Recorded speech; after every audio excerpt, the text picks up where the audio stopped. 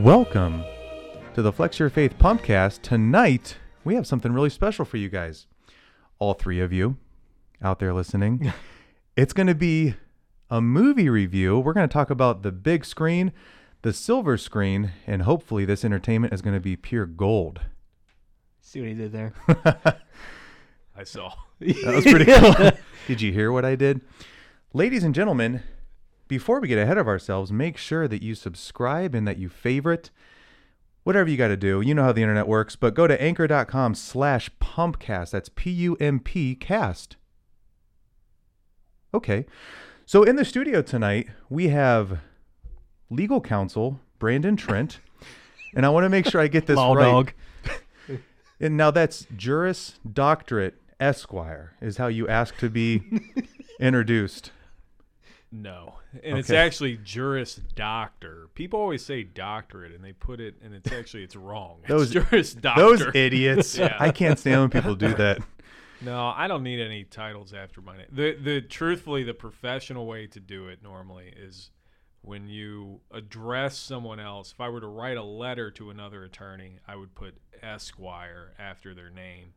You don't ever put it after your name. It's like kind of pretentious. Okay. Like if I were to write a letter and sign it at the end, I don't put ESQ. Brandon Trent ESQ. But if someone were writing me one, usually it's kind of just the courtesy. But So, Esquire, I mean, I'm a knight basically.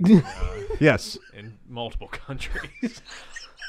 So it's Brandon's first time in the studio. Brandon Trent, escort. And then Yeah. to his left is going to be a second time returning favorite of the show, Cory Howell. Cory, how are you? I'm good, actually. Okay, that's enough. All right, so today on the show, we're going to talk Oscars, or as I like to refer to them, the BLAHoscars. Because If this whole episode's full of puns, dude, you've already lost your audience. I didn't watch the Oscars, but I think that you guys are up to date on them. And then I'm just going to act almost as an MC this evening. I'm in the producer's chair, which is unfamiliar territory with me. I'm highly underqualified for it, but it should be a lot of fun. And everyone's mic levels have been checked. I think we're ready to roll. So here's our first question. It's a little bit off topic, but I think it's a good warm-up. Brandon, did you have something? Oh no, I'm just ready for the question. Okay, oh man, I love the enthusiasm. All right, let's start here. Jamie Foxx. Was he ever good, and is he good now? At any point in time, go. Yeah, he was good. He was good in Collateral. That is about it. No, I will say this. I liked Collateral. Kind of got his jump start. That was the same year he did Ray, where he won Best Actor Oscar. And then he turned into a prima donna. Because of the Oscar. Because of the Oscar. He was filming another Michael Mann movie, which was Miami Vice. And I actually thought he did a great job in that movie. I remember I saw an article once where Michael Mann was talking about how one of the cool things that Jamie Foxx was able to do with his hip-hop background was the way that he kind of had like a rhythm and a cadence to the way he said his lines. It was very much like intimidating as a cop. And so when you look at some of those scenes, like Jamie Foxx really does bring the hammer. But behind the scenes of that movie, when he demanded that his name gets top billing over Colin Farrell's, and when he actually ended up changing the entire ending of that movie because of a shootout that happened in Cuba or wherever they were shooting the movie at the time, he demanded that it gets sent back to the United States. Otherwise, he would shut down the entire movie. That's where we start to see a little bit of the prima donna side of Jamie Foxx come into play, and I really don't think he's done anything of note since then. So the Oscar can be somewhat of a cancer for some of these guys' careers, or at least their ego. Yeah. Brandon, follow-up. Yeah, I was just trying to look to remember. Obviously, I'd agree with Cory that Collateral, great movie. You know, we could go on a whole podcast on whether Tom Cruise is good or whether, his career arc. But that was that's one of my personal favorite Tom Cruise performances. And Jamie Foxx was good in it. It was, subtle acting from him. But yeah, I think his kind of career arc moving forward from there, I mean, he did Ray. Obviously, he was good in Ray. I was trying to remember who he was nominated, who else he went up against, and it was pretty stacked year when Ray was up. So Jamie Foxx won the Academy Award for his performance in Ray. He was up against Don Cheadle from Hotel Rwanda, Johnny Depp in Finding Neverland, Leonardo DiCaprio in The Aviator, and Clint Eastwood in $1 Million Baby. Wow. And he bested all of them. Interesting. That's a heavy hitter kind of category. That's the Those power. were some good flicks too. That's the power of intersectionality. So, I guess moving right along From Jamie Foxx. from We could do a deep dive. Now, I will say I thought he was good in Django Unchained. that was good. You know what? Yeah. He was okay in that, but then I heard that Will Smith was originally up for the role, and I really Probably want to would've see been that better. movie. Really want to see that movie with Will Smith as the lead. I really don't want to see that movie. Did you know that Will Smith turned down The Matrix?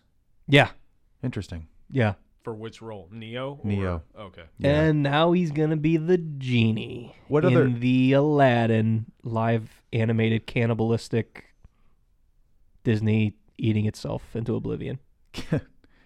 You say eating itself, and Disney says, we found a great way to make money.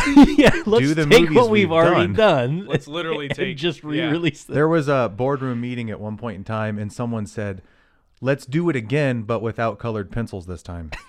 And they cheered.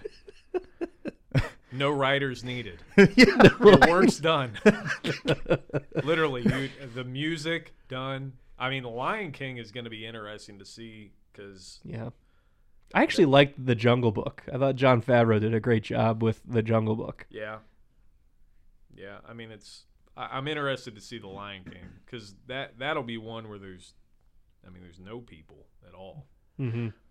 We're going to get to this here in a second. There really is no like dive in or meet segment that we do. We're just going to bounce around on topics. But The Jungle Book reminded me of something that Netflix, recently did. Oh, yes. And we're going to talk a little bit about the quality of the big screen versus the streaming juggernaut that is Netflix. And Talking about the Fire Festival documentary. yes, Because Hulu also has a competing documentary Yeah. about that. Burning Man. I want to circle back around really quick because I want to make sure that I bring this up.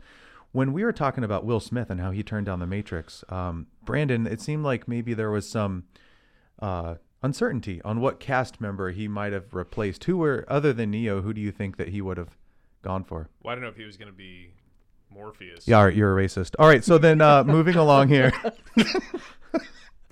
I didn't know Alex Jones was emceeing this. He was deplatformed. Okay. Hey, Joaquin Phoenix.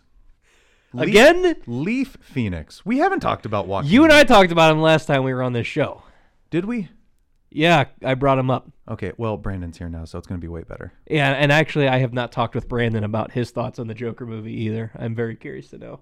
We can talk about River Phoenix as well. Yes. Yeah. Stand By Me. Yes, before the name change. Also, before I think we'd be remiss if we didn't say The name change? River Phoenix died. No, Leaf Phoenix. Joaquin used to be known as Leaf Phoenix. Oh, River is his brother. I'm not Yeah. talking about River. Stand By Me. He is. Oh. Wasn't he also in? Was he in Dead Poets Society? Possibly. There are a lot of people in that. Yeah. You don't, Robin Williams, he's taken some sort of a hiatus. So like Robin Williams, Jack Nicholson, you don't see a lot of these guys in movies anymore. Yeah, I mean Jack Nicholson we're not sure. Robin Williams, obviously, I think He's retired. unfortunately. Speaking of retiring, Oh, this podcast went dark real quick. what about Seymour Hoffman? Because some of the things that I have written down here is with Joaquin Phoenix, what do you guys prefer? Just kind of bounce back and forth between each other, but the performance of her falling in love with an operating system, The Master, with some might say The Master, a la Seymour Hoffman, and The Gladiator. So which one of these performances would you guys prefer throughout the career of Joaquin? That's a interesting question. His performance in Gladiator was really, really good. Because I don't know if you've ever... I mean, think of a character that maybe no one from that point up until Eli in There Will Be Blood. Yeah. Have you ever been like more against the character? You love to hate. Yeah. Or just like, I can't wait for this person to bite it. And so, I mean. In a horrible way. Yeah. So he was really good in Gladiator. I mean, that was such a early version of. I mean, you saw. That's definitely not my. He was really good in that role. Not my favorite Joaquin Phoenix role. He's a very versatile actor as far as I'm concerned. I mean, and he obviously is very choosy as to what roles he does. Some things have panned out. Some things haven't. I'm not there. Kind of a weird time. Yeah. No one knew really what to think with that, but I mean, I like all his roles. I mean, I thought Her was a really cool concept. It's interesting to have. I mean, you give Joaquin Phoenix the opportunity to just interact with a voice in his head and see what pans out. And I think he's really good at just. He's good at playing that kind of awkward like character, and kind of socially awkward. I mean, he was perfect at that. I mean, again, he's more of a subtle, but he can be over the top too and stuff. But I like his more subtle roles, and so I like Her. I mean, I liked him. I liked him in Walk the Line too. I mean, he had some good moments in that. I think honestly, if going back to circle all the way back around to Jamie Foxx, I think if Jamie Foxx had not won for Ray the year before, I think that Joaquin Phoenix would have won for playing Johnny Cash. But it was too much. I was gonna say, who was he up against that year? I don't know. We're gonna have to look. But I was gonna say, I've actually not seen two of those three. I've not seen The Master or Her. Wanted to, but it was like I never got around to it. Her just reminded me too much of like a. If you guys have ever seen Lars and the Real Girl, that Ryan Gosling movie, it just seemed like it was so similar to that in concept. Only instead, it's with what AI or whatever Scarlett Johansson was. Plus the fact she was in it, I was kind of already disinterested in seeing it to begin with. There, he was good in Gladiator. I'm trying to think. I like him too. He's another one of those where his indie films he does better in, rather than the major releases, which I don't even think he does many major releases ever, but that's why I am all the more curious to see what he does with this Joker movie coming out. It's just such an odd, interesting blend with what's going on with this movie. Number one, like I'd mentioned before, the fact that this movie is not taking place in the Justice League universe. It's its own separate DC universe apart from everything. I'm curious to see, him taking on a major comic book role like this, him working with a typical comedy director in Todd Phillips. But also, the only thing I guess I'm worried about with this movie is, I don't know, have you wasted any of your life watching Gotham? I watched a little bit of the first season. Yeah, same here. And I was just, it was too, I don't even know the word. It was too TV. Like, yeah. Well, and I guess the thing, like, that series on, I think honestly, who's ever created Gotham, like I get that, Fox is there, but why not put that series on HBO? How much better? Yeah. Could you, make how much it like more, The Wire? Yeah. How much more could you do with a series like that on HBO or a Netflix series or or something like that you are able to. Yeah. No, it's almost like they tried making it too much the villain of the week kind of a show, where it's like, okay, let's do this big rogues gallery, which Batman has the best rogues gallery, so you can easily stretch that along. The thing I hated with it is that you have this little kid Bruce Wayne, and you have like the Riddler and Penguin who are in their 30s starting crime. By the time this kid grows up to be Batman, they're going to be geriatrics that he's beating up. And the guy who played the Penguin, it was just like too weird. Yeah. It was like, that's what I'm a little concerned about with this Joker movie. He looked like Todd from Wedding Crashers. That's seriously, that's what he looked like. That's how he the just weird hair, Yeah. and the weird demeanor. But that's what I'm concerned about with the Joker movie. Is that again? I know that Joaquin being the Joker as a 40-year-old, he's going up. They say he's going up against Thomas Wayne as this Donald Trump-like politician. And so again, if Thomas Wayne's alive, Bruce Wayne's still a little kid. And so it's like, and so that's where there's rumors flying around online. Is he even playing the real Joker? And it's like, if he's not, then what's the point of this movie? And so, I don't know. I'm holding out reservation till I see a trailer, but there's just a lot of things that are weird about it. But again, with Joaquin in the role, I'm excited to see what he does with it. There's a lot of potential. Yeah. I think that the reason why I'm hesitant is because based on some of his previous career missteps, I hope that it's not just a one big marketing ploy. But let's say it's not. Give him benefit of the doubt. Is this a departure from the regular DC universe, a little bit like Venom was, to where they're trying to create their own timeline? I hope not. That it's not like what Venom was. I mean, You didn't like that? No. I mean, Cory's a big fan of Tom Hardy's performance in that. And you're not? No, I am. I feel cool like he carried it. I mean, I'm cool with Tom Hardy across the board. I'll preface that. I'm glad. Unfortunately, what we've seen in the DC universe is it's just, I mean, they're playing such catch up to Marvel, and I don't know that. I just feel like they can't find. It just every movie just strikes me as they're just like clawing at the walls, like what's gonna stick, what can hang tight or anything like that. And I don't think they've found it yet. So I'm happy that it's something that's outside of the DC universe that's been created, because unfortunately I just think there's been some missteps in the DC universe that's been created. But unfortunately for me, I think most of that's been fan created, and it aggravates me. I think people have gotten so used to and so content with the way Marvel does things. They want things light-hearted, colorful, and bright, and for whatever reason, a comic book movie must be funny. And I mean, to the point where you go on Netflix right now, and Thor Ragnarok is listed under the comedy section.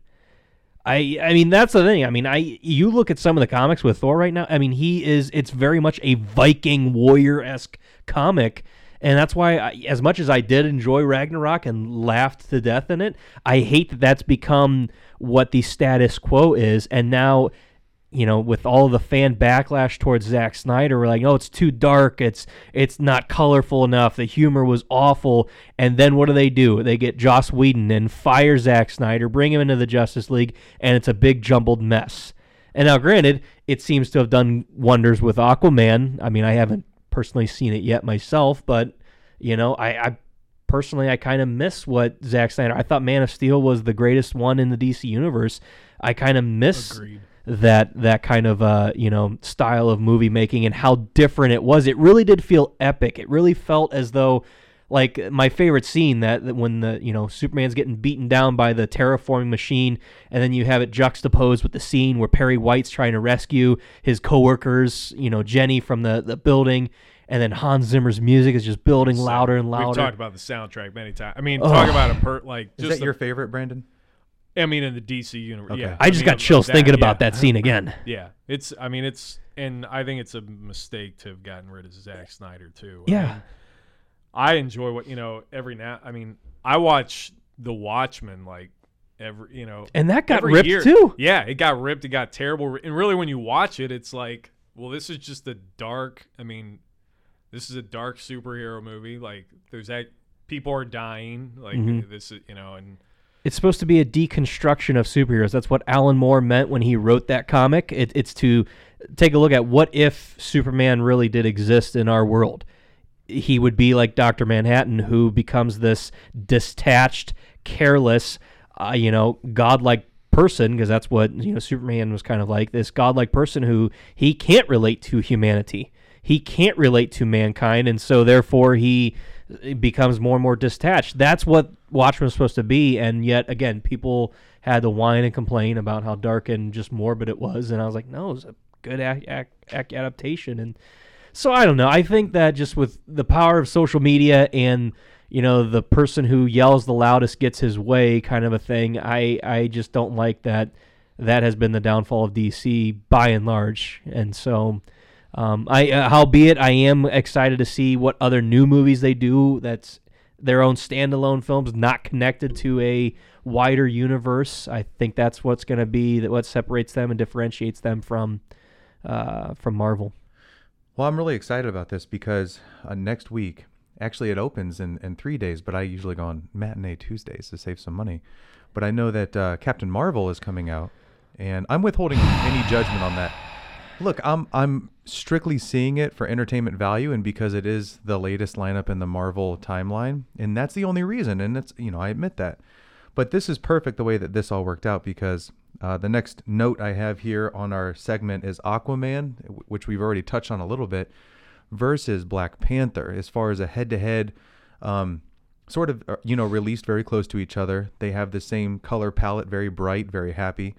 One was ultra successful. The other one, we don't know how it's going to go as what far as... What are you talking about? It's like $800 million right now overall. It's like... I didn't know we were interrupting each other. Before we go to this, I want to close off the Joaquin Phoenix thing and just say I agree. I'm interested to see what it's going to be. What it's going to be like from what his Joker is going to be like. I will say, so I did just watch. I texted you guys. I did just watch The Master last night. And it's one of those movies too, like you. I've never gotten around to it, and that was your first time. Yeah. Oh wow. I've never seen it, so I was scrolling through Netflix, and I was just like, "Oh, this is on here," and I knew it's a movie that Jessica probably wouldn't be into, so she had gone over to her parents for something, and I'm like, I'm gonna see how I feel about this. So it was, it was. Cory, you would like it just from the standpoint of.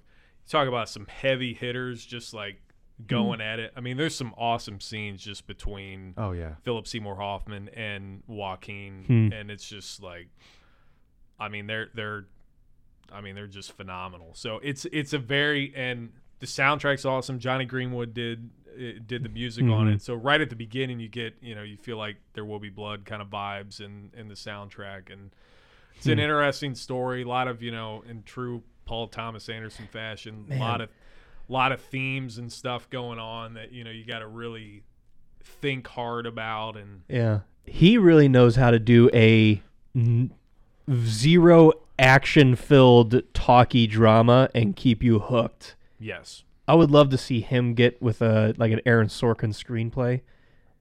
Yeah, and knock it out of the park. Yeah, you like it. I'm surprised you haven't seen it. It's really layered. Interesting. There's a lot, yeah. So Joaquin is, I think I'll be interested to see whether, because obviously every movie decision, it's like we said. Ever since Jamie Foxx won the Oscar for Ray, nothing that he's done has even come close from like a performance aspect. In this, Miami Vice was good. Cory and I have talked about that many times, but at least from looking at him saying, man, that's a guy who that's like a leading man who maybe could be, in the discussion for, awards or in the top 5 leading men in Hollywood. He just hasn't ever reached back to that point. So I'll be interested to see, does Joaquin Phoenix as the Joker, does it get him back into that? Wow. It's, a phenomenal, performance. And if he even wants it. Yeah. He strikes me as the guy. I remember it was probably for her. I just remember one time when he was nominated for the Oscars, like his whole post, I'm going to be a rapper, psych kind of a thing. And I remember after they'd show the video clip and the camera always goes to them in the audience and he's just chewing gum looking down like, I know I'm not going to win. Just give it to Daniel Day-Lewis again. And so he just strikes me as the kind of guy that he really does hate the whole Hollywood spotlight kind of a thing. So, yeah. I agree. Yeah, he gives me that vibe too. And you wonder too, in playing the Joker, does he, say, well, look what Heath Ledger died from, obviously a lot of his own personal demons, but I think the playing the role of the Joker didn't, he did a pretty deep dive into that, and that and kind of never came out of it was the, the assessment. So you wonder if Joaquin, who has already shown he can do some deep dives into some weird some dark stuff. areas. Yeah. So maybe does he does he always want to kind of stay out of the spotlight because of things like that? So be interesting. But now back to Aquaman versus Black Panther. Well, I know that I'm Best eliminating superhero of all time. I'm eliminating 33% of our in-studio guests with this conversation, but you should watch The Master and Aquaman. I'm surprised. I that you want haven't. to. I just haven't gotten around to it yet. And plus, it's coming out on Blu-ray at the end of this month. I'll probably pick it up then. So might as well wait. So without spoilers, since Cory hasn't seen it yet, between Seen what? Aquaman. I haven't either. Oh, really? Yeah. All right. Ha, not gonna spoil- 66% now, fool. Skip. Let's skip this track. Let's bring up Black Panther and its quote-unquote domination at the Oscars, or as you put it, the BLAHoscars. Have we all seen Black Panther? Yes. Yes. Okay. Excellent. Unfortunately so. I thought it was a really good entry for, a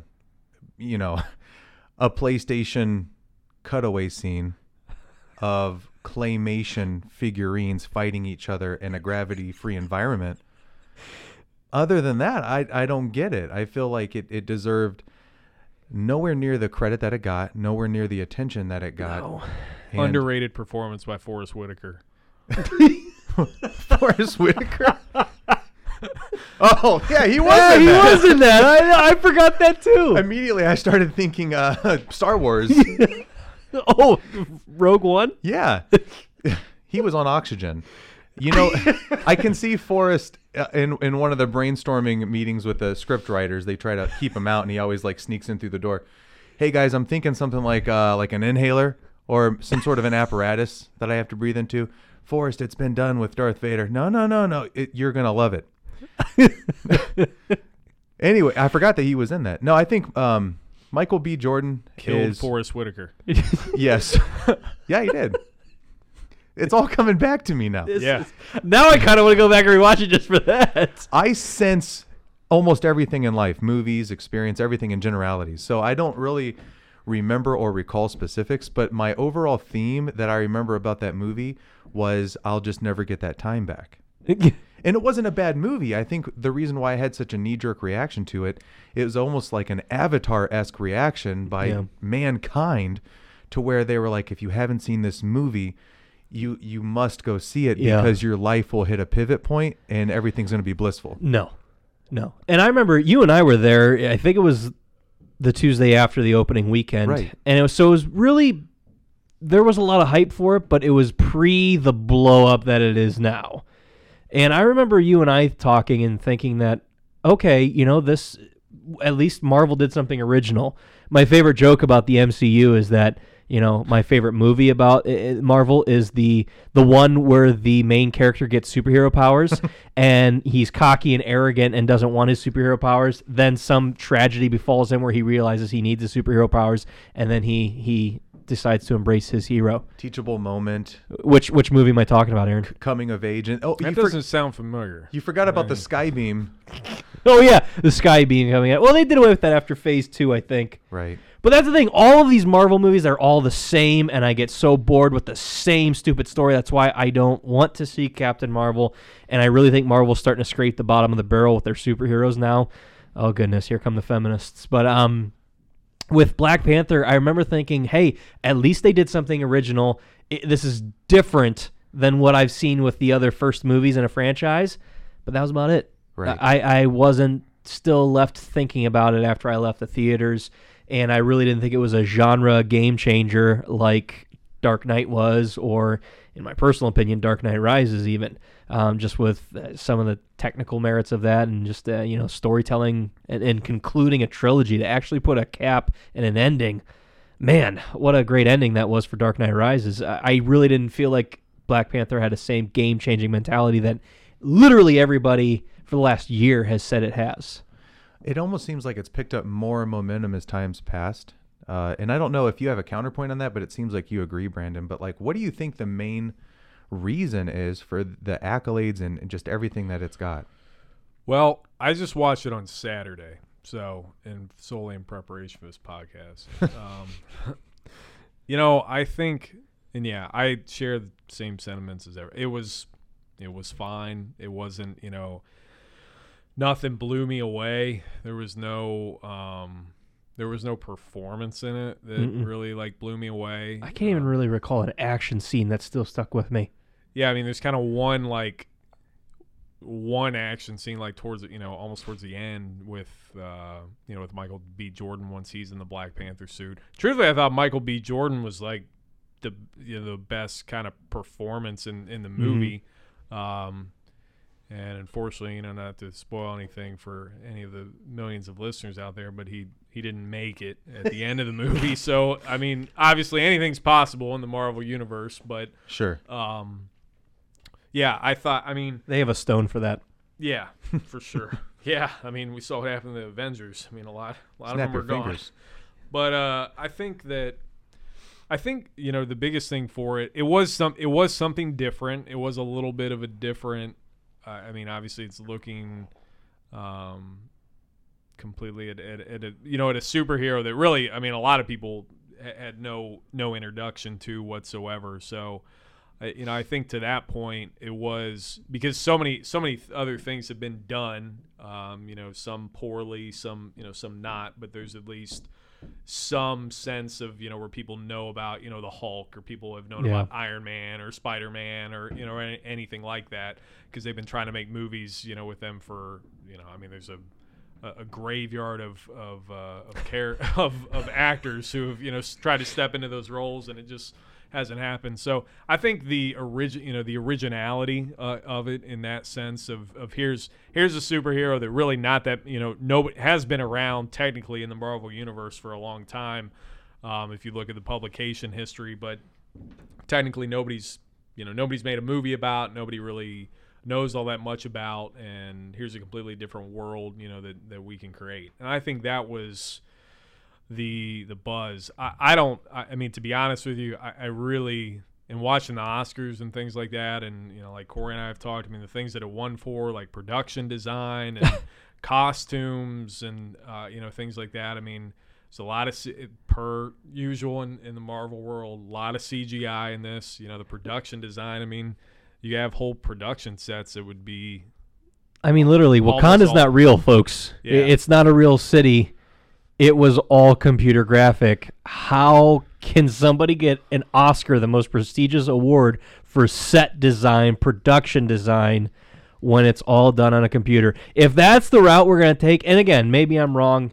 I really wish I would have looked this up beforehand. Maybe the Academy started changing and they started doing more, CGI stuff for that category. But I mean, if that's what we're going to start doing, then goodness, where's Andy Serkis's Oscar for all of the CGI work he's done as Gollum, as... Well, I just went blank there. I know he was Snoke in Star Wars, but what else is he... Planet of the Apes. Yeah. Yeah. I mean, stellar work in those movies. Those are some good movies. Andy Serkis was in Black Panther as well. Yeah, right. Oh, my goodness, yeah. You forgot? Where's his Oscar for that? Yeah, but he wasn't a CGI character. He had a CGI arm. Yeah. But rest assured, he told those guys how to do it properly. Yeah, he was good. Actually, I take that back. He was good in it as a good, And then he died. Yes, just like Michael B. Jordan. So at the hands of Michael B. Jordan. Yeah, shot many times. Yes, gangster style. Yeah, but I mean, I don't know. It's the thing now is it's just superhero movies have just taken over. I mean, in the Marvel, it's the thing that I hate is I wonder how many movies can't even get off the floor at all to even be in the conversation to get made, because it's a matter of there's got to be a superhero, we got to have a superhero movie, or we got to have a sequel or a remake, or we got to make sure it can be in 3D so that we can and as we segue into a discussion about some Netflix and stuff, but as we're getting into a world in which less people are going to the movies, and I think we're gonna have to the movie industry is gonna have to realize what is profitability, what is it, how do we make money from movies in a world where less and less people are going to the movies. And I think what you're seeing is well, we got to make sure we got to get that extra $3 a ticket for for the 3D glasses or or anything like that. So I think it's unfortunate. Like I'm just kind of I've felt for a while now. I'll see him, I'll watch them all. Yeah, I'll watch Captain Marvel. I mean, Brie Olsen. I mean, she's stellar actress. Don't get me wrong in that. Yeah. So I mean, kudos to Marvel for being able to pick up, Academy Award winners left and right. Yes. Forrest Whitaker, for example. Last King of Scotland. Don't forget. Yeah. A young James McAvoy in that as well. I mean, really, the best superhero movie I've seen in a while is Deadpool. The second one. I felt the second one eclipsed the first. I don't know what your feelings are on that. Yeah. Okay. It's nice for Josh Brolin to get 2 characters in the Marvel universe. Yeah. That's right. And he had a trifecta this summer with those 2 movies and Sicario sequel. Yep. Man. Yeah, Josh. The Brolin-essence. Is that a thing? Hashtag trend that. Retweet that. No, it won't happen. Re whatever you do with Instagram that. So speaking of, movie profiteering and the fact that you have to have XYZ ingredients in order to make it to the big screen, let's talk shortly about, and we're kind of rounding third base here, but let's talk about something that we mentioned earlier. Netflix and their gigantic push. I read an article, and I don't remember the time frame. It may have been extrapolated over 5 or 6 years, but they have $1 billion slated in original movies and an original production over the next X amount of years, which I think, first of all, is amazing. They are definitely the digital juggernaut that we're dealing with now in today's day and age. But Cory, you had some opinions on this as far as I always do. Their streaming content. Starting out with getting A-list actors by the likes of Brad Pitt, or War Machine, or with Will Smith, with all of these different actors that are coming on board. Yeah. What's your feeling on that? Because you made a great comparison between what we see on Netflix as entertainment and what we see on the big screen, as it just seems like a level up. What seems like a level up? When you actually make it to the theaters. Like The production on that. Aside from the whole idea that there's the movie-going experience, you have a bigger screen that I don't think too many people out there have a TV-sized equivalent in their living room, theater room, whatever the case is. But you have the ginormous screen. You have, like an 11.1 surround sound system, if not higher or more.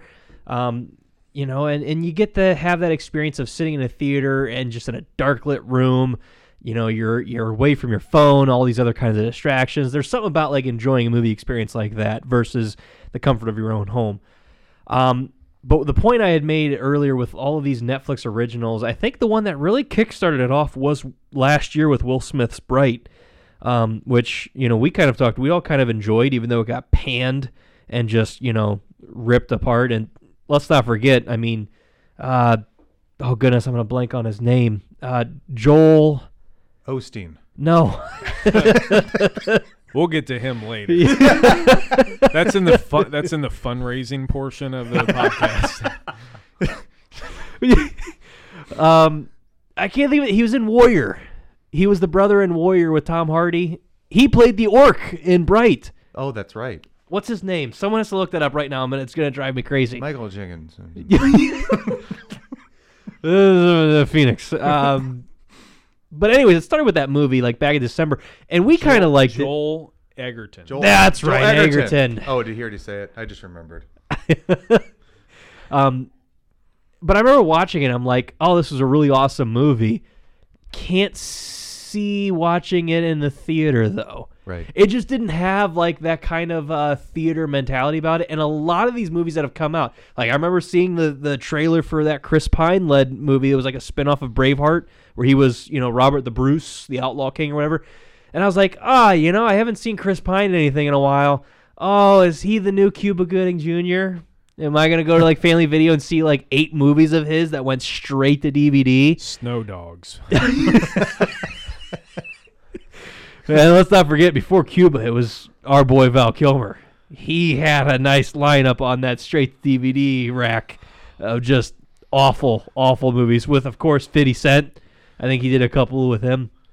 But I just can't help but think when I see these movies on Netflix, I get a certain made-for-DVD, made-for, video quality about them, and not like we're going to release this to mass theaters, to mass audiences.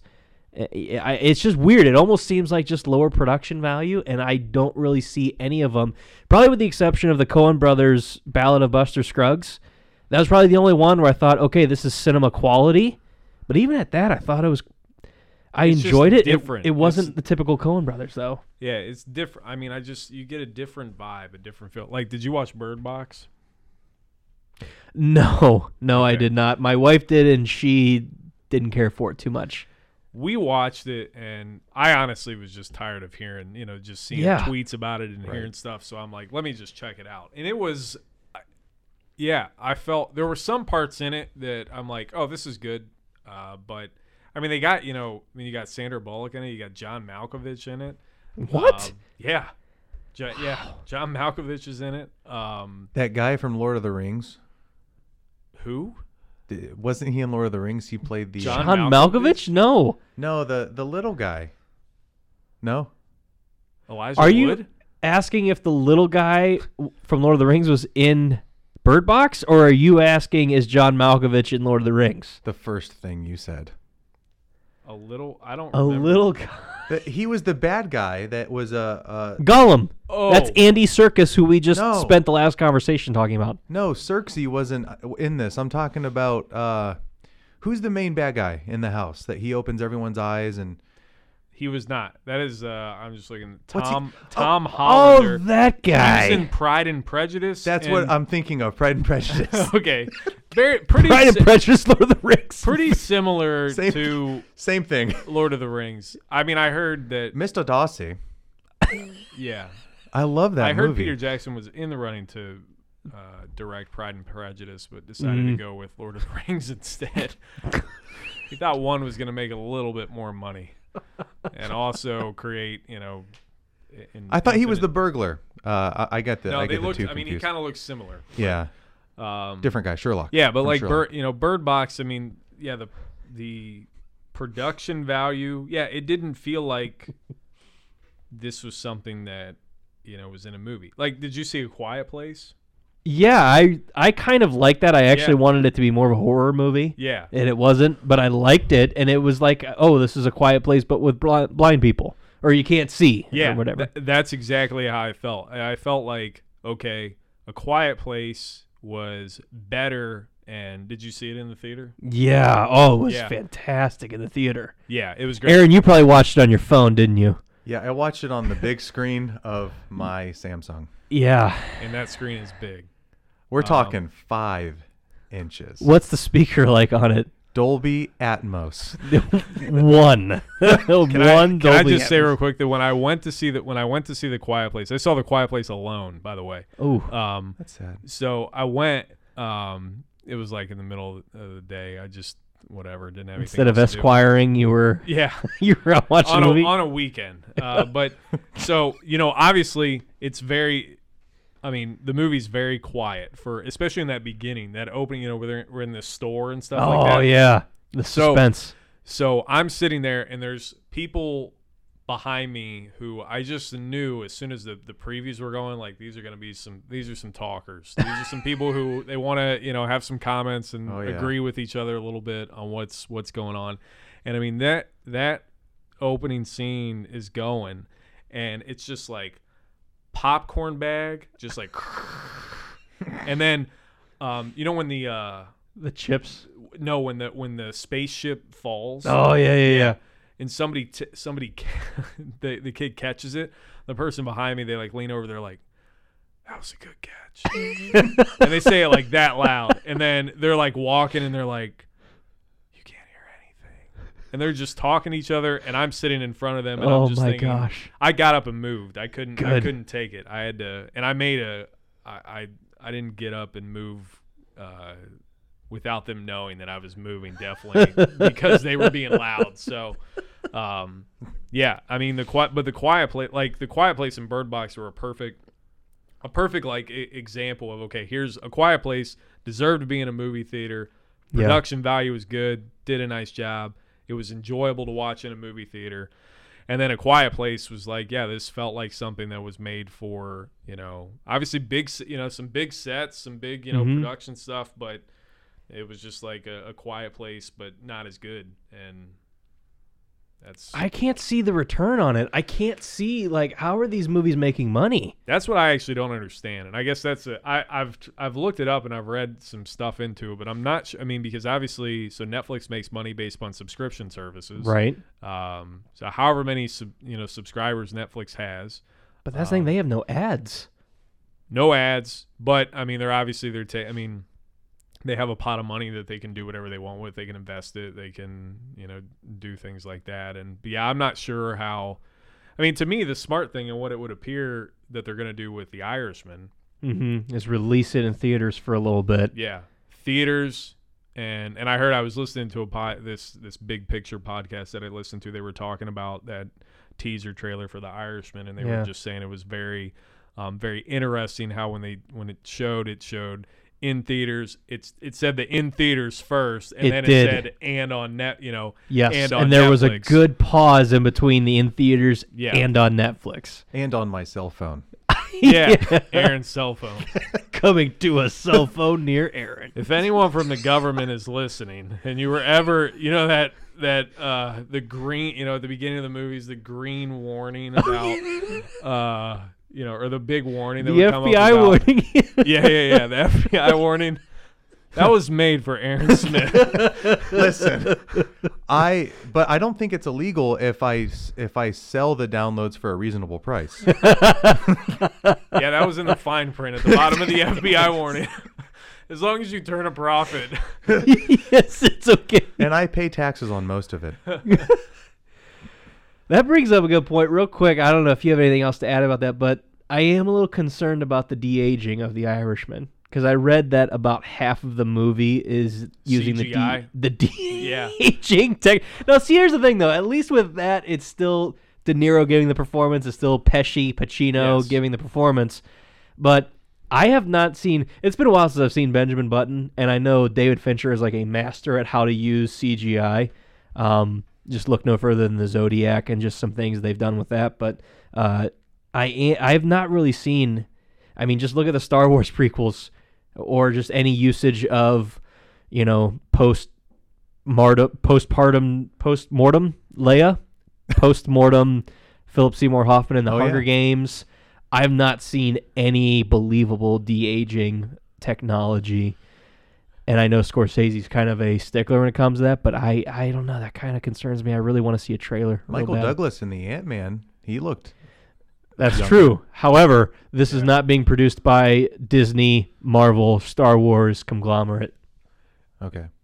I mean, you got to hope and pray that Scorsese wouldn't get this cast, that wouldn't get these together. Oh my goodness! Wouldn't pull Joe Pesci out of the ultimate retirement. I mean, the man hasn't been seen since what was it? I don't even know. No, what's the movie? It had The Good Shepherd. He had a small role in The Good Shepherd, and I think that was his last. I was so excited. That was the scene I was most excited about, and it was literally like 30 seconds. I know. It was so forgettable. Conversation with an old Joe Pesci, who looked super old in that. Yeah. So, I don't know what he's been doing, but, I mean, it's a pretty... Hanging out with Daniel Stern, pulling B&Es. Yeah. I mean, if you're going to pull... Home if you're going to reference. Get De Niro, Pacino, Pesci, and Harvey Keitel... that's right. And try, and it's gonna be a mess. And I hear DiCaprio might be pulling a cameo as Bobby Kennedy. That would be cool. Man.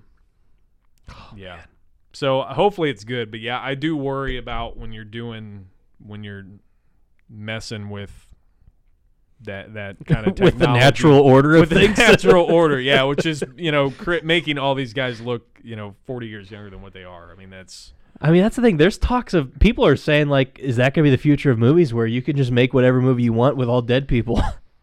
Thanks a lot, hologram Tupac. Yeah. But I think, the Netflix, I don't know. I'd love to sit down. The Netflix, if you're listening, I'll be willing to Give you meet my with ideas. meet with any of you. I would just like to see like I'd like to see the books. I'd like to see like how they assess things. I'd like to sit around with them and like we're going to invest, because I mean they're investing a ton of, like Aaron, like you said, I mean that kind of, if they have $1 billion, that they're planning that they would plan over the course of time to invest. I mean, movies aren't cheap to make. Like Bird Box could not have been a cheap movie to make, with everything that they had going on in it. And I just would like to see, okay, this is how much money you're allocating to this movie. Like, where's the black coming from, in the books? Has anyone ever said, hey, you know what, Bird Box or War Machine or anything like that? Man, I hear good things. I'm going to get a subscription to Netflix. Like, is that how this pans out? Because I don't get it I've either. never gotten a survey saying, hey, what did you think? I mean, I guess there's the button after the movie or anything like that. But I mean, I don't know. There's got to be some kind of a follow-up to let them know how they're doing with these movies. And I don't even pay for Netflix. Because here's the thing. I mean, that's the thing. And that's, I mean, honestly, what I think. Wait, what? He probably just uses an Nothing. account from, some, yeah. And that's everybody's ostensibly. Everybody's doing that. I mean, honestly, Allegedly. What I've wondered, and I'm just surprised they haven't done it, because I mean, for Netflix, I mean, is it that difficult to tell whether the login is on, like, I mean, they're talking about looking into that stuff now. They just talked about or came up with an algorithm. Yeah. Yeah, to talk about password sharing. Sure. That's an easy way. I mean, that's an easy way to get $8 out of, how many million people. There's at your least. movies. Yeah. I can't even think of any other made-for-Netflix movies. I am excited about this new one with Ben Affleck and Oscar Isaac, Charlie Human? Yeah, I like Oscar from Isaac Pacific a lot. Rim. Oscar Isaac is great. Oscar Isaac is great. Drive. That's coming up. That's right. Mm-hmm. Underrated performance in that. What are you going to do, tough guy? You going to beat him up for me? Love that performance. Here's the close segment, and I think that it would be fun to talk about because no one's talking about these things, and you have to ask yourself why. But recently, speaking of Netflix, I went back into the old Pierce Brosnan archive, the vault, and I started watching a lot of the old Double O's. As you should be. He killed it in 007. He did. And I think it's such a contrast to Daniel Probably Craig. save the franchise. Sorry, I keep interrupting you. That's okay. You apologized. I'll hold that thought. Throw it away. I'm pretty sure he did save it. I mean, before him was what? Timothy Dalton, who had only 2 movies and tanked it. And that was the thing. There was like a 6-year lull, I think. GoldenEye was 95, Living Daylights, or whatever his last one was, License to Kill. It'd be like 89. 89. Yeah. With, trivia note, a young Benicio del Toro. Nice. The Collector.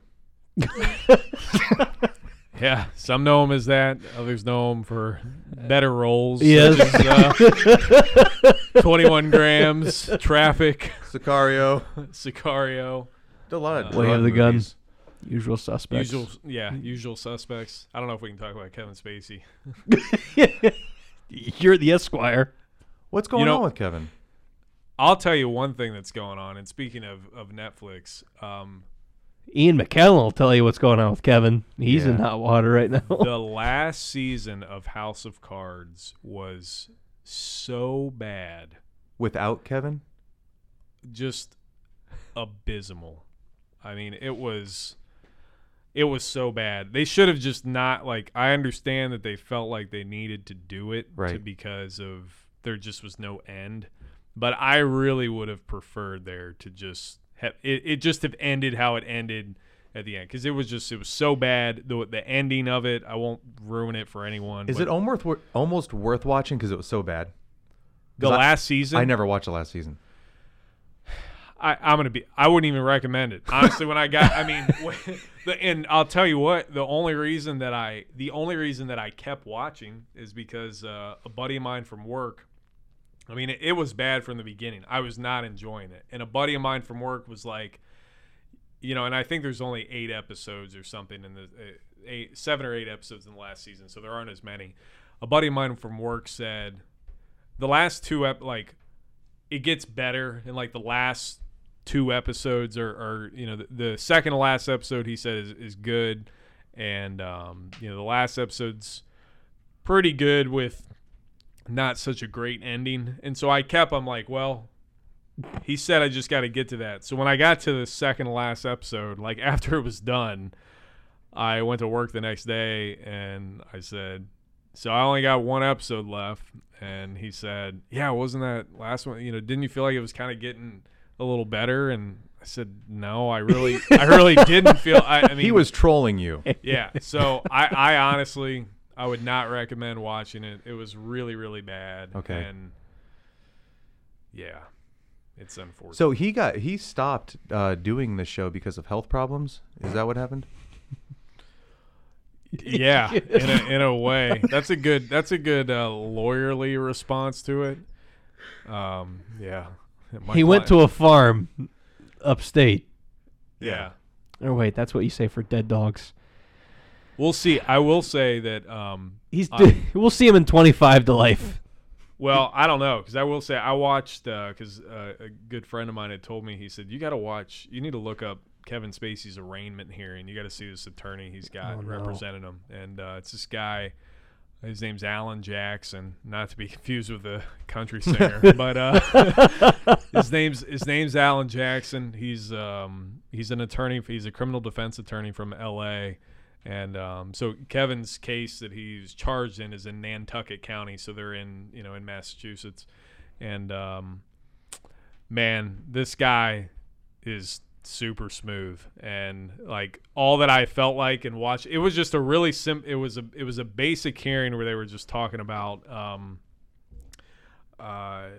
Kevin Spacey's attorney had filed something in order to make sure that certain cell phone records and things like that were preserved. So they were really just kind of discussing some procedural aspects of that. And when I was watching it, like the prosecutor who was in the court, and then the juxtaposition between the prosecutor who was in the court and then like Alan Jackson, who straight in from LA. I was just, and he was so nice, so just smooth, so so cordial, always referred to, because in it's the Commonwealth of Massachusetts. So sometimes, if you were a criminal defense attorney, if you'd be referring to, you may say, well, whatever the state, if you were in Ohio, it'd be the state of Ohio is who the prosecutors are representing. So you may say, well, it's the, whatever the state prefers and stuff. So he kept referring to this, he kept referring to him as the Commonwealth, whatever the Commonwealth, if that's good with the Commonwealth, and that's fine with us. And I was just watching, and I'm like, man, this guy is just ready to, he's going to eat this prosecutor alive. Like there's just the prosecutor he's not that old. This Alan Jackson guy's got a lot of experience on him, so it'll be interesting to see how that pans out. And also, I mean, in the weirdest move of all time, I mean, the "Let Me Be Frank" video that was released by Kevin You heard about Spacey. that, didn't you? No. Oh well, you should, after the podcast's over. Was it Thanksgiving or Christmas? It was Christmas. Yeah.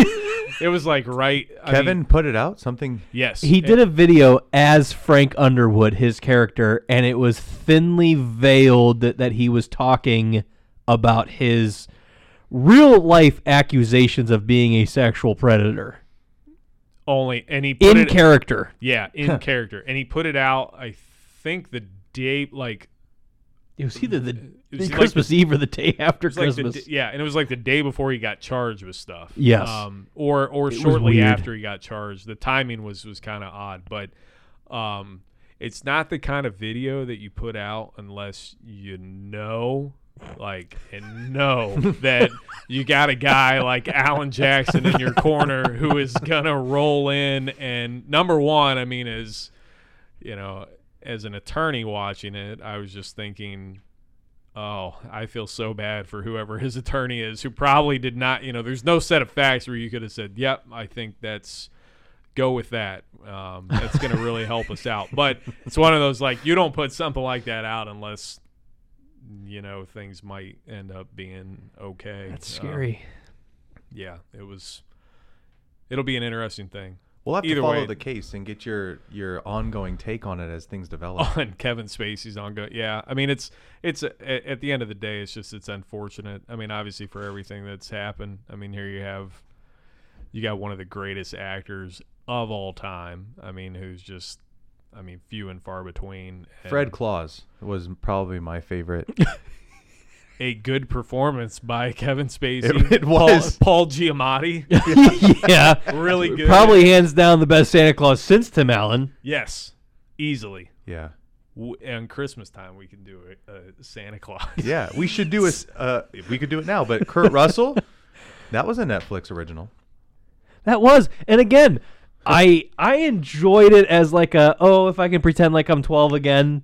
Yeah. You know, I enjoyed it in that stance, but I didn't laugh I'll still put on the Santa Claus today and laugh, especially Yes. whenever Tim Allen talks about, you know, Neil. field dressing a cat and Neil in his sweaters.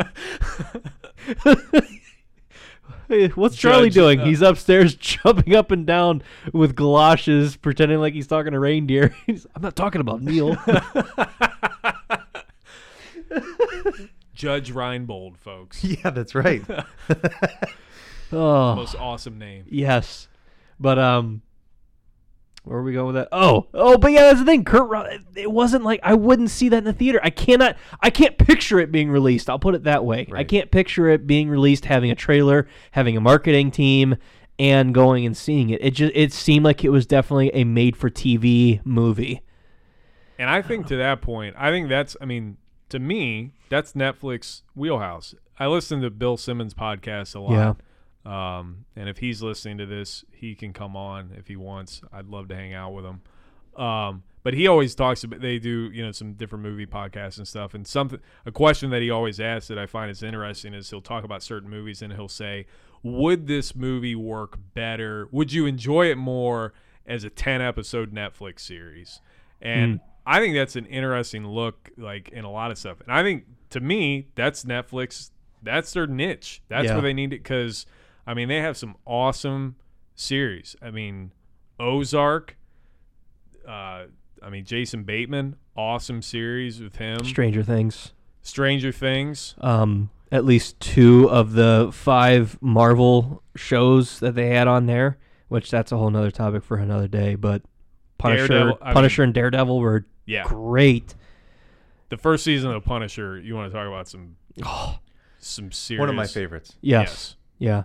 Season 2 of Daredevil was really good too, and season 1. I haven't seen season 3 yet, but Season 3 was good. yeah. Unfortunately, well, now it's Disney's streaming service is going to pick all these things up. Yeah. And that'll be that's the interesting thing into the future. Oh, good night. And, you know, We're gonna have them. DC already has their own streaming service. I mean, how long before all of these other like Warner Brothers, Universal, Paramount, 20th Century? How long before they start getting their own Disney or their own streaming services, and they pull their content off Netflix, and then all you have is the Netflix originals? well, and then what's going to, you know, I was talking to good friend and scholar Nicholas Forshone. Who Yes. we could get on here. And We need to get him on here. He, what he said is what Apple will do is they'll just hang back and let all these companies right now just kind of beat each other up and bring up, you know, new streaming services and stuff. And then he thinks that they're going to make some kind of deal with Spectrum and then they're just going to buy everything. Oh my gosh. And then there'll be a live TV service, you know, combined with Spectrum with Apple, and then Apple can, you know, do whatever they want with their other streaming. And I think so we'll see. I mean, it's interesting with what's happened with Netflix and movies, and you know, we don't know yet where it's trending to. I mean, like things we were talking, you know, Steven Spielberg is apparently going to, you know, at the Academy Award Board of Governors meeting this week is basically going to have a discussion where movies that were on Netflix, like, could not be, if he had it his way and they would implement whatever he's going to, you know, would suggest, then movies that were solely, you know, Netflix movies would not be up for Best Picture. You know, in this year, I mean, by and large, before Green Book won, which I didn't see.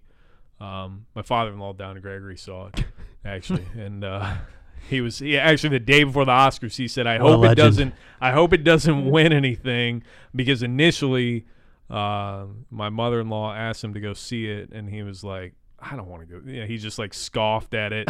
And then later somebody said something about it and he's like, oh yeah, that'll sound good. And my mother-in-law was like, I already asked you to go see that. So they went and saw it at the Palace. And he said, I hope it doesn't win anything because I'm going to be in trouble. And then of course it wins Best Picture. But a lot of people thought Roma was going to win. Yeah. I mean, that was kind of the by and large. I mean, Alfonso Cuarón, who obviously did Gravity and Children of Men. Good flick. A lot of people thought Roma was going to win, and it's a Netflix movie. It's a black and white subtitled movie on Netflix. Like, that's the Oscar stuff that the Academy used to have as nominated and won, and then you have like all this other just Black Panther thrown in. Yeah. So I don't know. I mean, at this point, and the big takeaway, from that I kept hearing from the Oscars, is a matter of the powers that be and the voters in the Academy. They're not ready to, and that's the tug, the tug of war kind of game. I think you're going to see as Netflix continues to grow are people in the who's who of Hollywood, are they willing to kind of give in to that aspect of it? Are they willing to give up control in the Hollywood realm? I mean, if Netflix can make a movie and win the Academy Award for Best Picture, then it's like, okay, what do we need to go to the movies for? Like, what do we and the world's so like Cory was saying, I think that there's something to be said about going to. I don't go to the movies as much as I used to, unfortunately, but there's something to be said about going to the movie.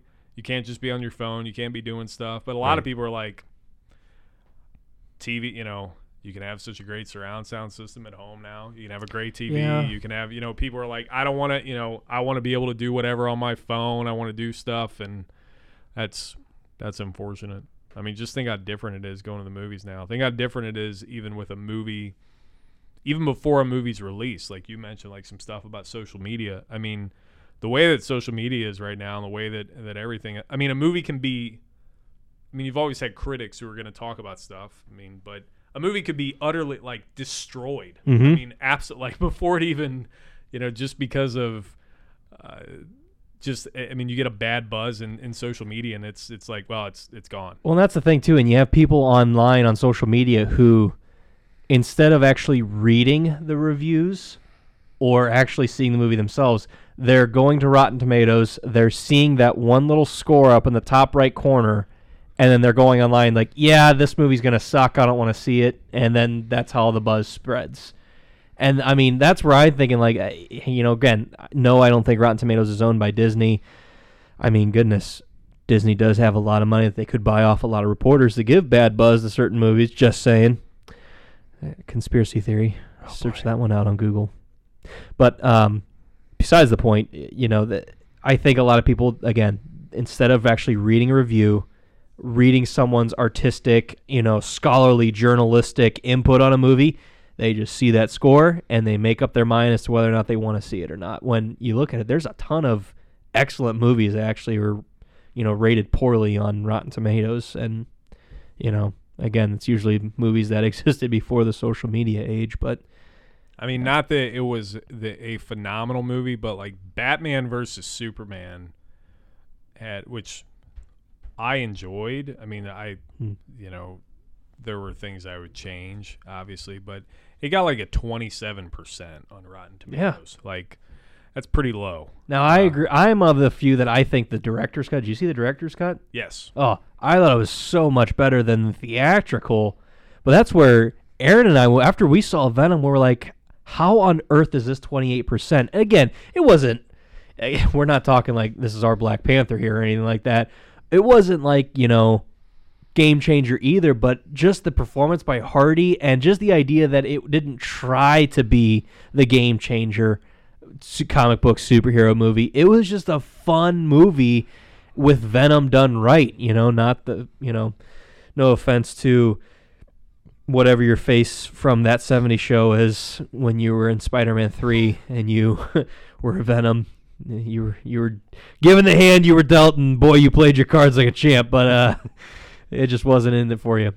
But Not in it for Tobey Maguire either. no, nor his emo haircut and his little finger pistols. What an awful. I mean, there should have been your first question. Has Tobey Maguire ever been good or been in Seabiscuit? Seabiscuit. I haven't and even seen that, it. I mean, the focal point is the horse and Jeff. And I mean, you got some other. And you got Jeff Bridges. Yeah, you got some and Diane. You got some other anchors in the movie. Right. I mean, other than that, You were the jockey Yeah. in that movie. The Great Gatsby. I thought he was awful in it. Which Like, he's only in that movie because he and DiCaprio are I actually know. long-term friends. right. Oddly enough, they do Yeah. not strike me as Figure that. Yeah. Speaking of anchors, let's pull this one into the boat and head back towards shore. Brandon, Wow. since that was pretty good. So Yes. mythical and poetic. Not Yeah. bad. Since this is your first time here with us, I want to give you the floor, let you close the show out with a Seinfeld story of Yes. sorts. Yes. Okay. I So- can't wait. This happened, and Jessica, if you're listening, I love you, and I'm sorry to tell the Wow, story, he but I actually think you'll. name dropped her. I think you'll. I'm not going to say my wife, whom shall not be named, who may or may not be named Jessica. No. This is funny, and now it's funny because it's happened, and at the time it wasn't, and it was a rough time for her. But this was about 3 weeks ago. So Jessica's brother Adam recently turned 21. We took him, me, Jessica, my sister-in-law Hannah, and Adam and his girlfriend Julia. We took him to we went on a tour of the Great Lakes Brewing Company up in Cleveland, which was cool. It was cool to go on the tour and kind of see how they make everything. It's an employee-owned company, which is really interesting. I mean, everyone in there is an owner. Like They make ginger ale. They make ginger ale. Yeah, they make a lot of ginger ale. But so we went there. We went there kind of earlier at like 2:00 was the tour. The tour takes about an hour. So we get done with the tour. We went and got something to eat on East 4th at a place called Butcher and the Brewer. Jessica had kind of not been feeling all that great. Was Daniel Day-Lewis there as the butcher? He should be, Oh, though. that would be great. Bill in the back. That's a kill. That's the wound. So Jessica hadn't been feeling all that great even from earlier in the day, and like while we were on the tour, she just hadn't been feeling that great, and so she just kind of thought, she's like, I just need to eat something, and we got some food at Butcher and the Brewer, but she really, she didn't eat a lot, and she just wasn't feeling that good. So we were leaving Butcher and the Brewer, we're walking down to East 4th, and Jessica really wasn't feeling good, and I mean, she looked like she was gonna be sick. And I told her, I'm like, do you want to, we don't have, like, we didn't have any agenda or anything. We were literally just going back to the car. And Adam and Julia we had met them. We met them at an exit along 77. They had gotten in the car with us. So the four of us were walking back to the car. And Jessica she's like, I just want to get, and I understand we've all been there. Like, if you just kind of feel sick, like, I just want to, I'm not trying to go in anywhere and get sick. I just want to sit down. I want to get home and go from there. So we were driving. Jessica just got a new car, so we had driven it up. So we get in the car and we're driving, and it took about 25 minutes to get to the exit where we were, and she had kind of fallen asleep and she was fine. And so then we get off at the exit. And I get off, and then I'm sitting at a light, and we're waiting to turn into this little plaza where Adam's girlfriend's car was, so we could go. We're sitting at the light, and Jessica wakes up, and she's kind of sitting there, and then she like coughs and like covers her mouth, and I'm just, I knew what was gonna happen, and I couldn't go anywhere. I'm stuck at a stoplight. And so Jessica just throws up in the floor of her new car, just all over the mat. It was a lot. So then I'm stuck at the light. I'm like, I can't even go anywhere. So I pull. The light turns green. I go through. Pull off to the side, and Jessica's like leaned out of the car. There's snow and stuff. Meanwhile, there's nothing. There's nothing I could do. And Adam and his girlfriend are in the back, like just looking mortified as Jessica's just sick as can be. And so I was like, Adam, why don't you guys just go? Just you can go to your car. It's over there. We got some stuff to do. So Jessica gets out of the car, and I'm like, get in the back. Just get in the back seat. I'm like, we're gonna drive to this gas station. I'm gonna get some paper towels and stuff. And we drive or as we're sitting there, like Jessica lifts. She lifts up the car mat, like the mat, which has just puke all in it, and I'm like, don't do just get in the back, everything's gonna be fine. And she gets it out and just puts it in the snow, which really didn't solve anything. And then I'm just like, okay, great. So we put the car mat back in the car.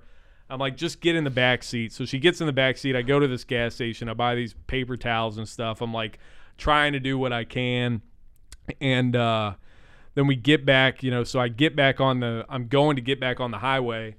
We're getting on the road, and then Jessica was like, where are my shoes? Oh. And I'm like, I look down in the floor, and I'm like, I don't know. And she's like, well, I left them then, because she had taken them off when she got out of the car.